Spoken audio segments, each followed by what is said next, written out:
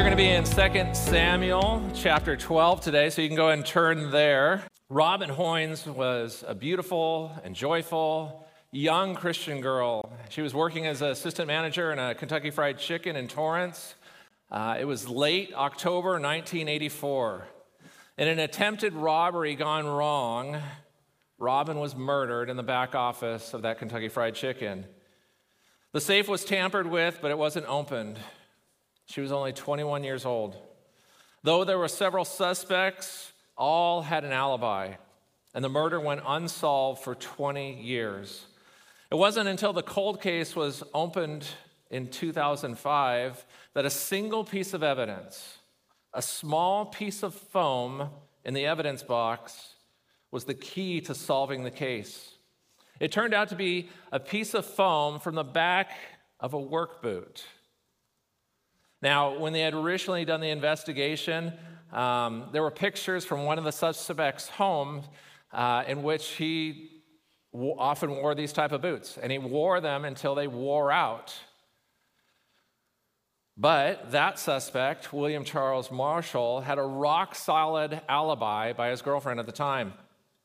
Years later, no longer his girlfriend, she recanted her story and revealed that she had lied for him 20 years ago. William Marshall had lived for over 20 years thinking he had gotten away with murder. He was now 46 years old. He had a family. He had a career as a fire captain. He was arrested and is serving life in prison without the possibility of parole for murder. People get caught in crazy ways. I remember hearing a story about some car thieves in the Hollywood Hills. They steal a high-end car, and as they are speeding off, they start to go through the glove box. In the glove box is a stack of child pornography. Disgusted by that, they start throwing it out the windows on the freeway. A police officer is driving by, sees them littering, pulls them over. They get caught. The pedophiles get caught and arrested. Gangster John Dillinger was named public enemy number 1 by the FBI in 1933. He was caught and he died in a shootout because his female escort for that evening tipped off the police that they were going to the movies. In the late 70s, a routine traffic stop revealed that the car was in fact stolen. And when they brought the man in, they realized that it was Ted Bundy, and he was wanted for 36 murders of young women. Ted Kaczynski, known for killing 3 people and injuring nearly 24 more between 1978 and 1995, he mailed bombs to the residences of businessmen, to university campuses, and even put one on an American Airlines flight. Better known as the Unabomber, he was caught because his brother recognized the language and the ideas found in Ted's manifesto. I don't know how anyone gets away with anything these days. It seems like even the wealthiest and most powerful people in the world, their secrets have been exposed. Some might escape punishment, but we know that that's only temporary. With the advance of technology, our understanding of DNA, traffic cameras, internet trails, it's foolish to think you can get away with anything immoral. The reality is that living in 2024, there are people out there that are good guys, that are looking for, that are being creative, that are hackering, that are figuring out how to do this better and better. The problem is there are also these bad guys out there that are trying to find the same information on people to blackmail them, to expose them, to threaten them. Why am I talking about this kind of stuff? More importantly, guys, we have an all-knowing God who sees every action and every thought, and you will be found out. Your sin will catch up with you, and you will live looking over your shoulder or be pridefully fooled until the very end. This brings us to 2 Samuel chapter 12. David finds out that there's no escaping the ramifications of his sin. In addition, God's word demonstrates how often we see things from a human perspective that distorts God or his view of sin or redemption. And so when we understand that God is radically different from us in the way that he confronts sin, in the way that in his concern for sin, in his dealing with the consequences of sin, in his clemency or his forgiveness of sin, sorry, I needed another C there, we will better understand both the vileness of sin and also the love of God for us in regard to our sin. And so from chapter 11, we learn that David's lax disposition as king. He came off the battlefield. He left the fighting to others, led to lusting after a beautiful woman instead of turning away, which led to sinful thoughts, which led to the sinful action of adultery. To conceal his sin, he attempted to manipulate her husband. When that didn't work, he betrayed this man, a warrior loyal to him and loyal to his kingdom. He put him in a dangerous place and withdrew the protection in battle, murdering Uriah. Now in chapter 12, Nathan goes to confront the king, who is both powerful and anointed by God. God is calling Nathan to call David out on his sin. He begins with a story. And the Lord sent Nathan to David. He came to him and said to him, "There were two men in a certain city, the one rich and the other poor. The rich man had very many flocks and herds, but the poor man had nothing but one little ewe lamb, which he had bought. And he brought it up, and it grew up with him and with his children. It used to eat of his morsel and drink from his cup and lie in his arms, and it was like a daughter to him. Now there came a traveler to the rich man, and he was unwilling to take one of his own flock or herd to prepare for the guest who had come to him. But he took the poor man's lamb and prepared it for the man who had come to him. Then David's anger was greatly kindled against the man." And so through the inspiration of the Holy Spirit, through Nathan's experience, through his knowledge, Nathan goes to David and he tells him a story about a man and his beloved sheep. He goes to the once shepherd turned king and he tells him a sheep story. As the story ends, David is furious. How dare he? That man in my kingdom, under my rule? How selfish, how cruel. Absolutely not. David's sense of justice is enraged because David does have a true concern for righteousness when he is not blinded by his own sin. And so sin blinds us. If you have rules for others that you yourself break, if you judge others but give yourself grace for the same offenses, you might be blind to sin's effect on your life. We're not only blind, but we are blind to our own blindness. We often have the least patience, the least grace for those who are guilty of the very same things that we do. Can you believe her? All she does is gossip and talk behind other people's backs. What a hypocrite. She acts so fake. Oh, wait, here she comes. Hi, how you doing? Good to see you. Or he is so prideful. Everything is me, me, me. He's not so great. I'd never do that. I'm glad I'm not like him. Can you see the irony? As parents, it can be difficult to see the sins that we struggle with pour out of our kids. They're like sinful little mirrors that run around. Of course, I never had any angry kids or selfish kids. What are the sins in others that bother you the most, that get you the angriest? Be honest. Ask yourself, what does that reveal about your own heart? What plank might you need to take out of your eye to remove the speck from someone else's? And so Nathan was a blessing to his friend. He was a blessing to the king. He spoke hard truths to David, even when that truth was difficult to hear.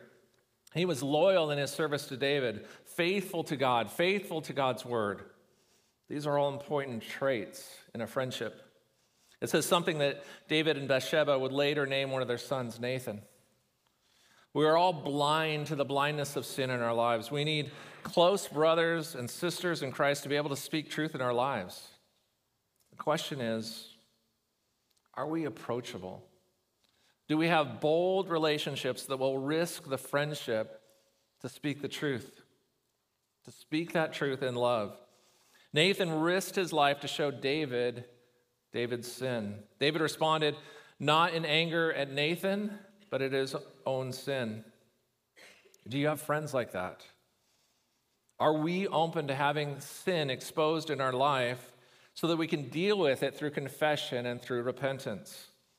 Or are we more concerned with what others might think? Notice that Nathan could have been direct with David. He could have pointed his finger at him saying, look, God has told me what you've done. I know. You're an adulterer. You're a murderer. Shame on you. He could have quoted Exodus 20. You shall not covet. You shall not commit murder. You shall not commit adultery. Shame on you. You're a murderer. You have broken God's commandments. Repent. But he didn't. He told him a story about a man and his sheep. And so if you think the only way to address the sin in others' lives is to slam them with God's law and are disappointed when they don't respond well, you aren't paying attention to the way that God often deals with us in our sin, the way that Jesus often spoke to others about their sin, and the way that we are called to speak truth, and we are called to speak grace, and we are to gently restore others. And don't hear me saying that there's not a time to be direct. Don't hear me saying that we should water down or minimize sin. And I don't mean that Jesus wasn't harsh with the Pharisees at times. But in the same way that God deals with each of us differently, we are called to admonish the unruly, encourage the faint-hearted, help the weak, and be patient with them all. God appeals to David's heart for justice. For many of us, it is God's kindness, not his harshness, not his bluntness, that leads us to repentance. For some of you, you may need to change your approach when addressing others' sins. For others, you need to have the courage to confront others in love. You may be the perfect person to lovingly call someone out on their sin, exactly because it's uncomfortable, exactly because it's scary for you. Continuing in verse 5, and he said to Nathan, as the Lord lives, the man who has done this deserves to die, and he shall restore the lamb fourfold because he did this thing and because he had no pity. The fact that these words come out of David's mouth proved that the indirect approach was good. We know that in evangelism or in giving counsel, it's good for the very words to come out of that person's mouth, that they would come to that realization, that they would say those words, those words that are life-changing, rather than just preaching at them. David's judgment is that this man deserves death and that this wrong needs to be restored fourfold. Verse 7, Nathan said to David, you are that man. Thus says the Lord, the God of Israel, I anointed you king over Israel, and I delivered you out of the hand of Saul. And I gave you your master's house and your master's wives into your arms, and gave you the house of Israel and of Judah. And if this were too little, I would add to you as much more. Why have you despised the word of the Lord, to do what is evil in his sight? You have struck down Uriah the Hittite with a sword, and have taken his wife to be your wife, and have killed him with the sword of the Ammonites. And so this story, David's story, it was told and it was recorded so that David and those who were there, who would read this account then, and us reading this account now, would realize the gravity of what happened. Of course, these acts are heinous. But it's especially so because of who David was and the position that God had put him in. He was king. He was God's king. And God made it crystal clear that David's actions were unacceptable and that God would not tolerate it. But more importantly to God was his condemnation of David is that God chose him. God put him on the throne. He protected him from Saul's mad rage. He gave David all that was Saul's before him. He gave him wealth and power and comfort. And he would have given him more if he would have just asked. And what did David do? His actions were a direct attack on God and on his promises. You see, we see it totally backwards from God. All we see is the adultery and the murder. And then we feel good about ourselves that we haven't had an affair or killed anyone. We say to ourselves, David really messed up, but at least I haven't done those things. Or we think, David was a man after God's own heart, and even he messes up. What chance do I have? In David's discontent, he decided to take things for himself instead of going to God. He was essentially making himself God, putting himself on the throne. But this is what we do every time we sin. Take something like we have anxiety from worrying about the things we have no control over. Paul calls God the God of all comfort. And yet, we somehow always find some escape, some distraction, something to numb the pain, rather than to go to trust in God himself. We might not have committed murder or adultery, but we'll avoid God by binging Netflix, by getting wasted, pursuing sexual immorality, pornography. We'll seek after success, after attention, rather than going to the source of peace and the source of comfort. And then we consider these sins minor. The Lord also has special concern for the poor. We see it throughout Scripture. As God's representative, the king of Israel, David, was supposed to protect against the abuse of power, not partake in it. Just as in the story, the rich man took the poor man's lamb, David had taken Uriah's wife, though God had given him plenty. Verse 10, now therefore the sword shall never depart from your house, because you have despised me and have taken the wife of Uriah the Hittite to be your wife. Thus says the Lord, behold, I will raise up evil against you out of your own house, and I will take your wives before your eyes and give them to your neighbor. And he shall lie with your lives in the sight of the sun. For you did it secretly, but I will do this thing before all Israel and before the sun. And as we will see, David's family will be ravaged by the sword. His family will learn more from his adultery and from his violence and from his taking what is not his than from his repentance, than from his service to God. He has set the example that will become the pattern. And so, moms and dads, I ask you, what patterns are you setting for your kids? Do they see you ask for forgiveness when you sin? Against each other? Against your kids? Against God himself? Do they see you repent? Do they see you forgive? And really forgive, without holding grudges, without punishing others? Do they see your need for a Savior? And David's son Amnon will so powerfully desire what is not his to take that he will pursue and rape his half-sister Tamar. David's other son Absalom will avenge Tamar, and he will murder Amnon. Absalom will seek what is not his to take, his father's throne. And as an assertion of authority, he will sleep with David's concubines in a tent on the roof for all of Israel to see. And though David doesn't seek revenge on him when he is defenseless and when he is vulnerable, Joab will murder him. Adonijah, David's other son, will also seek after what is not his, again, his father's throne, and be killed by his brother Solomon for his betrayal.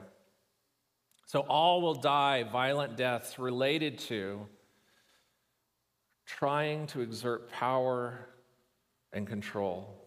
And these are the consequences of David's sin, the fourfold death of his sons. Verse 13 says, David said to Nathan, I have sinned against the Lord. And so David has godly sorrow for his sin that leads him to repentance. Paul talks about this in his second letter to the church in Corinth, where he says, "As it is, I rejoice, not because you were grieved, but because you were grieved into repenting. For you felt a godly grief, so that you suffered no loss through us. For godly grief produces a repentance that leads to salvation without regret, whereas worldly grief produces death. For see what earnestness this godly grief has produced in you, but also what eagerness to clear yourselves, what indignation, what fear, what longing, what zeal, what punishment. At every point you have proved yourselves innocent in the matter." And so we can have sorrow that is godly, but we can also have sorrow that is worldly. Worldly grief, it's grief, it's true grief. There's sadness, there's brokenness, there's tears. We're sorry that we're losing something or have lost something, people, our reputations, our job. There's brokenness, there's sadness. Maybe losing fulfillment of the things of this world. And so David could have been sorry that he got caught. He could have been sorry that his sin was exposed, that his reputation was tarnished, fearful of the consequences or what others might think of him. Worldly sorrow, though, it focuses on ourself. Often the very thing we were worshiping that brought us to sin in the first place. In contrast, godly sorrow is focused on God. It's sadness over the break in our relationship with God. It's being heartbroken that we have grieved, that we have offended God.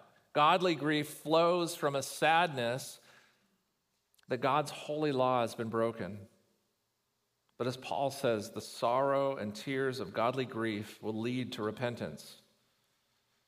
And of course, there's godly grief in the loss of loved ones or broken relationships or other consequences of sin. We can grieve the effects of the fall or of sin or of the destruction in our life. But godly sorrow produces repentance. It produces salvation, a life without regret, a heart that wants to please God rather than ourselves. And it leads to real and to lasting change. David had godly sorrow.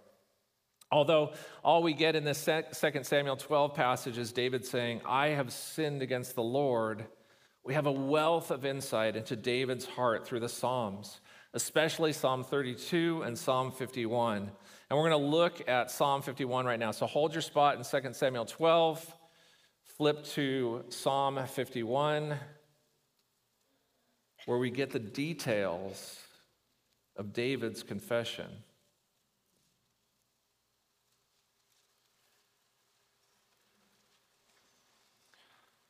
Psalm 51, in verses 1 and 2, he pleads to the Lord. He says, "Have mercy on me, O God, according to your steadfast love, according to your abundant mercy, blot out my transgressions, wash me thoroughly from my iniquity, and cleanse me from my sin." He understood that his sin was first and foremost against God. He says in verse 4, "Against you, you only have I sinned and done what is evil in your sight." In verse 10, we see that David desired to be wholly changed by God. He cries out, "Create in me a clean heart, O God, and renew a right spirit within me." Skipping down verses 17 to 19, he desires to be in alignment with God, in alignment with God's will, and to worship God properly and truly. And so he says, "The sacrifices of God are a broken spirit, a broken and contrite heart. O God, will you not despise? Do good to Zion in your good pleasure. Build up the walls of Jerusalem. Then will you delight in sacrifices."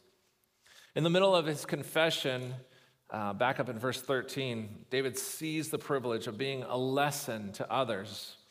He made a promise saying, "Then I will teach transgressors your ways, and sinners will return to you. Deliver me from blood guiltiness, O God of my salvation, and my tongue will sing aloud of your righteousness. O Lord, open my lips, and my mouth will declare your praise." And so Psalm 51 is thought to be David's immediate outpouring of repentance after his sin was exposed, while Psalm 32 is this later examination or re-examination so that others might benefit from his mistakes. And so how awesome it is then to see how David makes good on this promise by writing Psalm 32. We're going to look at that as well, so go ahead and jump over to Psalm 32. An aspect of godly sorrow and true repentance is not wanting others to go through what you have suffered. Suffered from delaying confession and repentance, not wanting others to endure the consequences of hiding their sin. And it's been a blessing to see that truth played out beautifully in this church. There are many men like David or Peter, women like Mary Magdalene, or the woman who anointed Jesus' feet. They are quick to give warning or counsel and come alongside those caught in sin. David reflects on his own experience. He seeks to instruct us on the joy of repentance, the true blessing of dealing with our sin by honest confession and by receiving God's forgiveness. Psalm 32, verse 1 says, "Blessed is the one whose transgression is forgiven, whose sin is covered. Blessed is the man against whom the Lord counts no iniquity and in whose spirit there is no deceit." And so we see here the incredible blessing that David expresses to be forgiven, to be covered, our iniquity not counted against us, to be without deceit in the eyes of God. David, being the poet that he is, he uses different words to help us to understand the completeness and the extent of our sin. He says transgression, which means crossing the line. Sin, which is the violation of a divine commandment. It's missing the mark, but it's not simply that. Iniquity, this stubborn turning aside from the proper course of life. It's an entrenched desire not to do right. Deceit, is to lie with the intention to deceive. They demonstrate the desire to rebel, to go astray, to live perversely, to twist and suppress the truth. But in the same breath, sin is contrasted with the awesomeness of God's forgiveness. God forgives our transgressions. He covers our sins. He overlooks our iniquity and renews a right spirit within us. So we see not only the magnitude and the comprehensiveness of our sin, but also of God's forgiveness. David uses the word forgive, which means to lift or to carry. And so truly, sin is a burden so heavy that only God can lift it and carry it away from us. David uses the word covering to remind us of our parents, Adam and Eve. When they sin, they try to cover themselves. But it was God who covers them with his sacrifice. David reminds us of the atoning sacrifices that covered the Israelites' sins. God covers the sins of the repentant, hiding it beneath the blood of the sacrifice. David says that God doesn't take into account or attribute it to us. Unlike a banker who keeps careful accounting of the debts owed to the bank, David says God does not count iniquity. This gift of forgiveness is a promise for all of us. Remember, David's sin was exposed. Nathan knew, Joab suspected, the baby born to Bathsheba would only be born too early to be of David's marriage and too late to be of Uriah's child. When we hide sin, the worst thing we can imagine is to be caught. And yet it is God's mercy that our sin be revealed. Psalm 32, verse 3, David writes, "For when I kept silent, my bones wasted away through my groaning all day long. For day and night your hand was heavy upon me. My strength was dried up as by the heat of summer." David reflects on what it was like living under an unrepentant sin. His bones were wasting away, groaning. His strength dried up.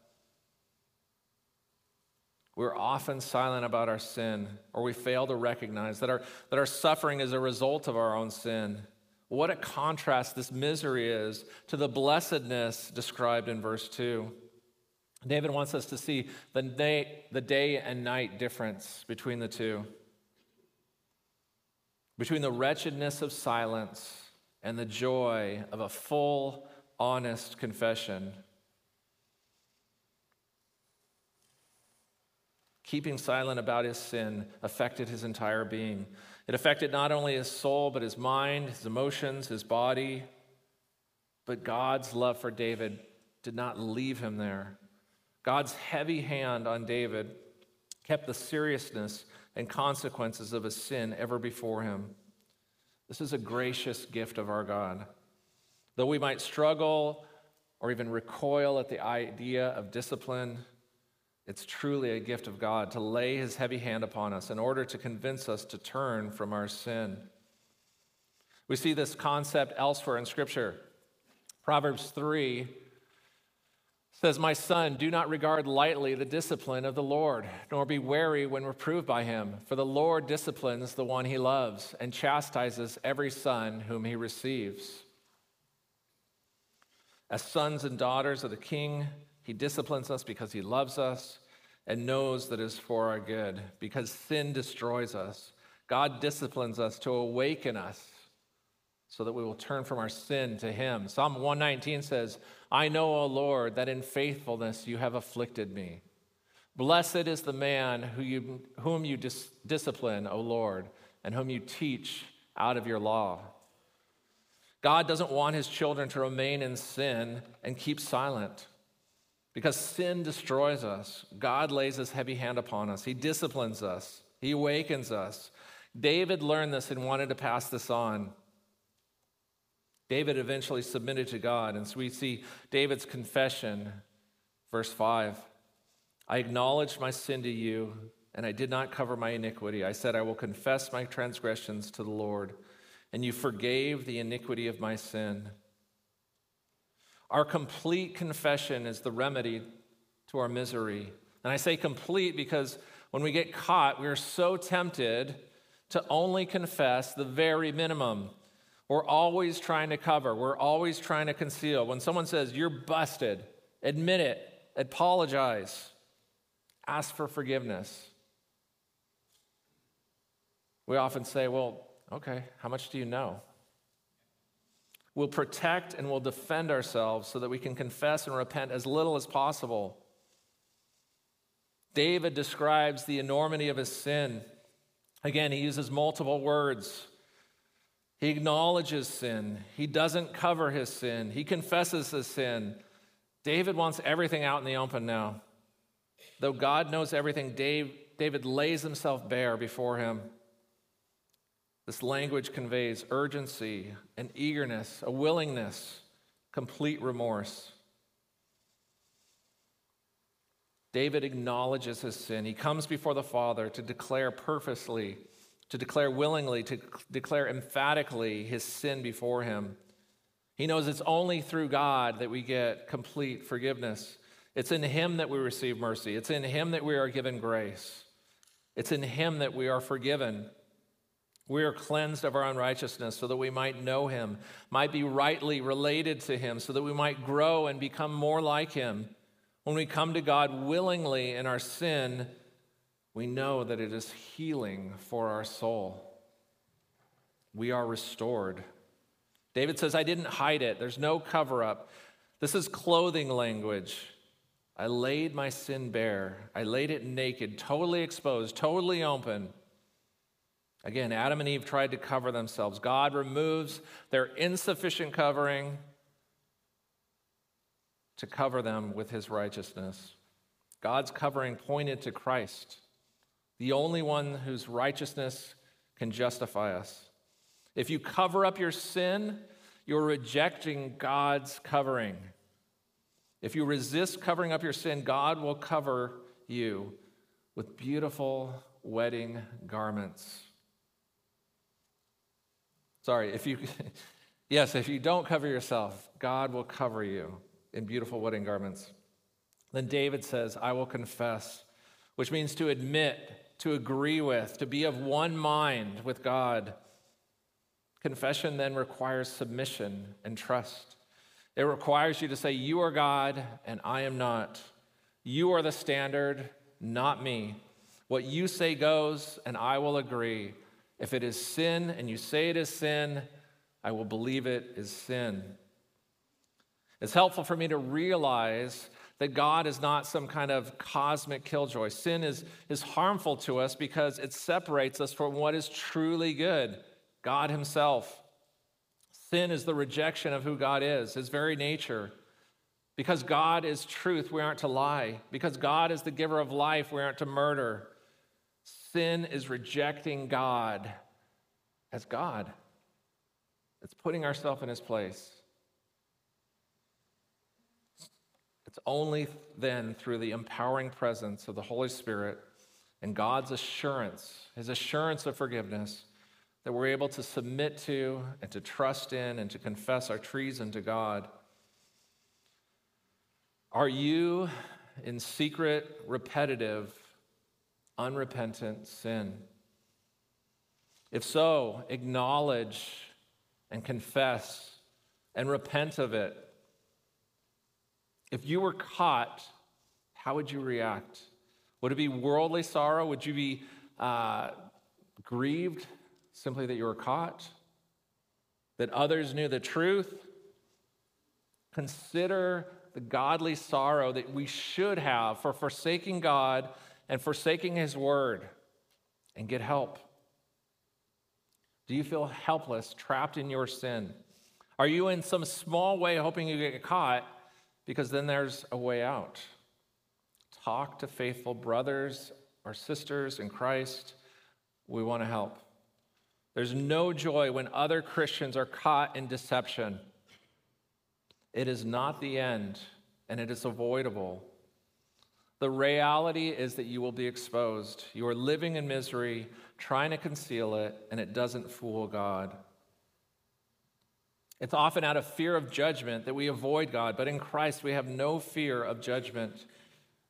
We're free to run to him, to confess, and to be forgiven. The prophet Micah was amazed at God's forgiveness. He said, "Who is a God like you, who pardons sin and forgives the transgression of the remnant of his inheritance? You do not stay angry forever, but delight to show mercy." Joy comes from knowing that our Heavenly Father graciously forgives us, restores our relationship with him. God delights in showing mercy. We are bad at forgiving. Even when we're humble and honest and confess and apologize, oftentimes people don't want to forgive. They want to hold it over you. Or maybe they respond, okay, fine, but it's not really fine. But not God. Our Heavenly Father never responds this way. The Creator God seeks us in the garden. He tabernacles with us. He provides a way to be reconciled. He intervenes and draws near. It's as if he cups his ear and leans down because he wants to hear what we have to say. And when we plead for mercy, there is great joy for him to give it to us. He rejoices in being merciful. He rejoices in forgiving us.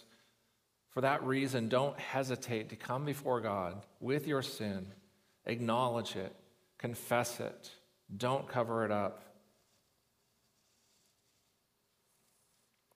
Psalm 32, verse 7, "You are a hiding place for me. You preserve me from trouble. You surround me with shouts of deliverance."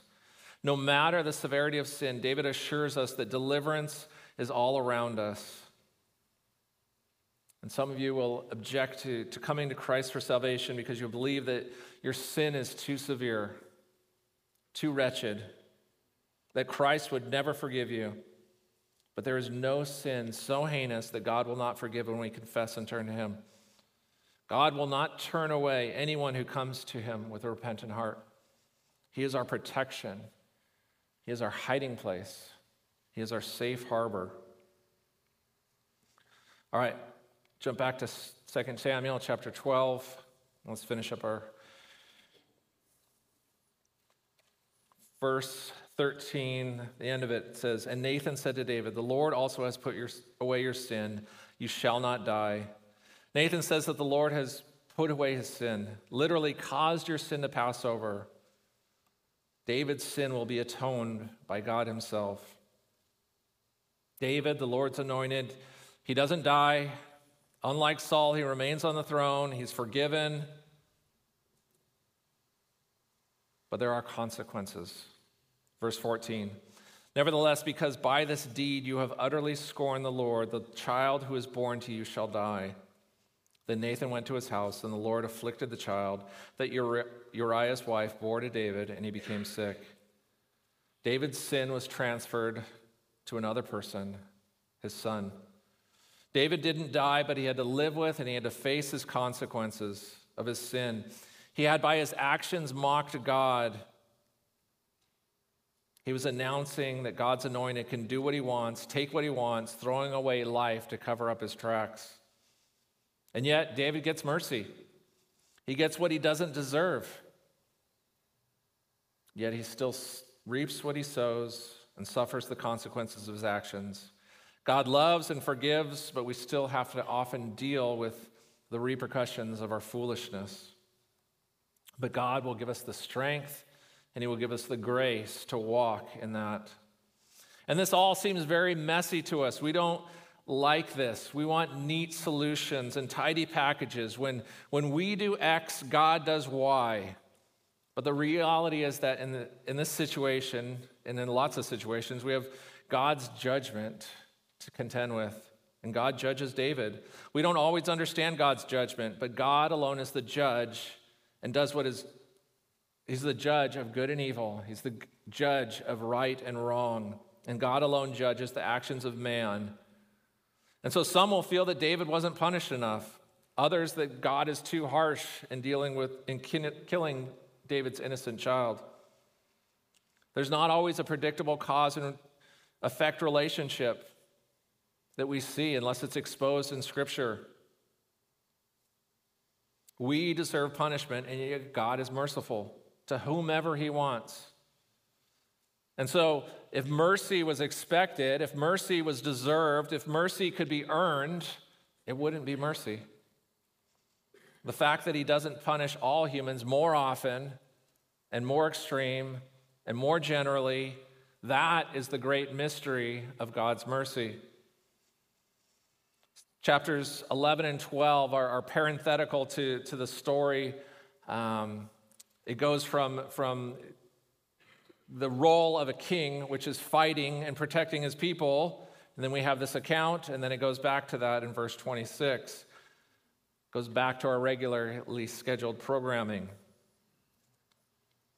So what do we make of this? Rick mentioned this last week. He said chapters 11 and 12 give the reader insight into why David's kingdom is going to go down the tubes here pretty quickly. But I also think it demonstrates that though we can often put too much emphasis on one individual account, God doesn't. Sin shouldn't be ignored, but it also shouldn't be seen as the measure of David's life. David was still a man after God's own heart, but he ignored God's law.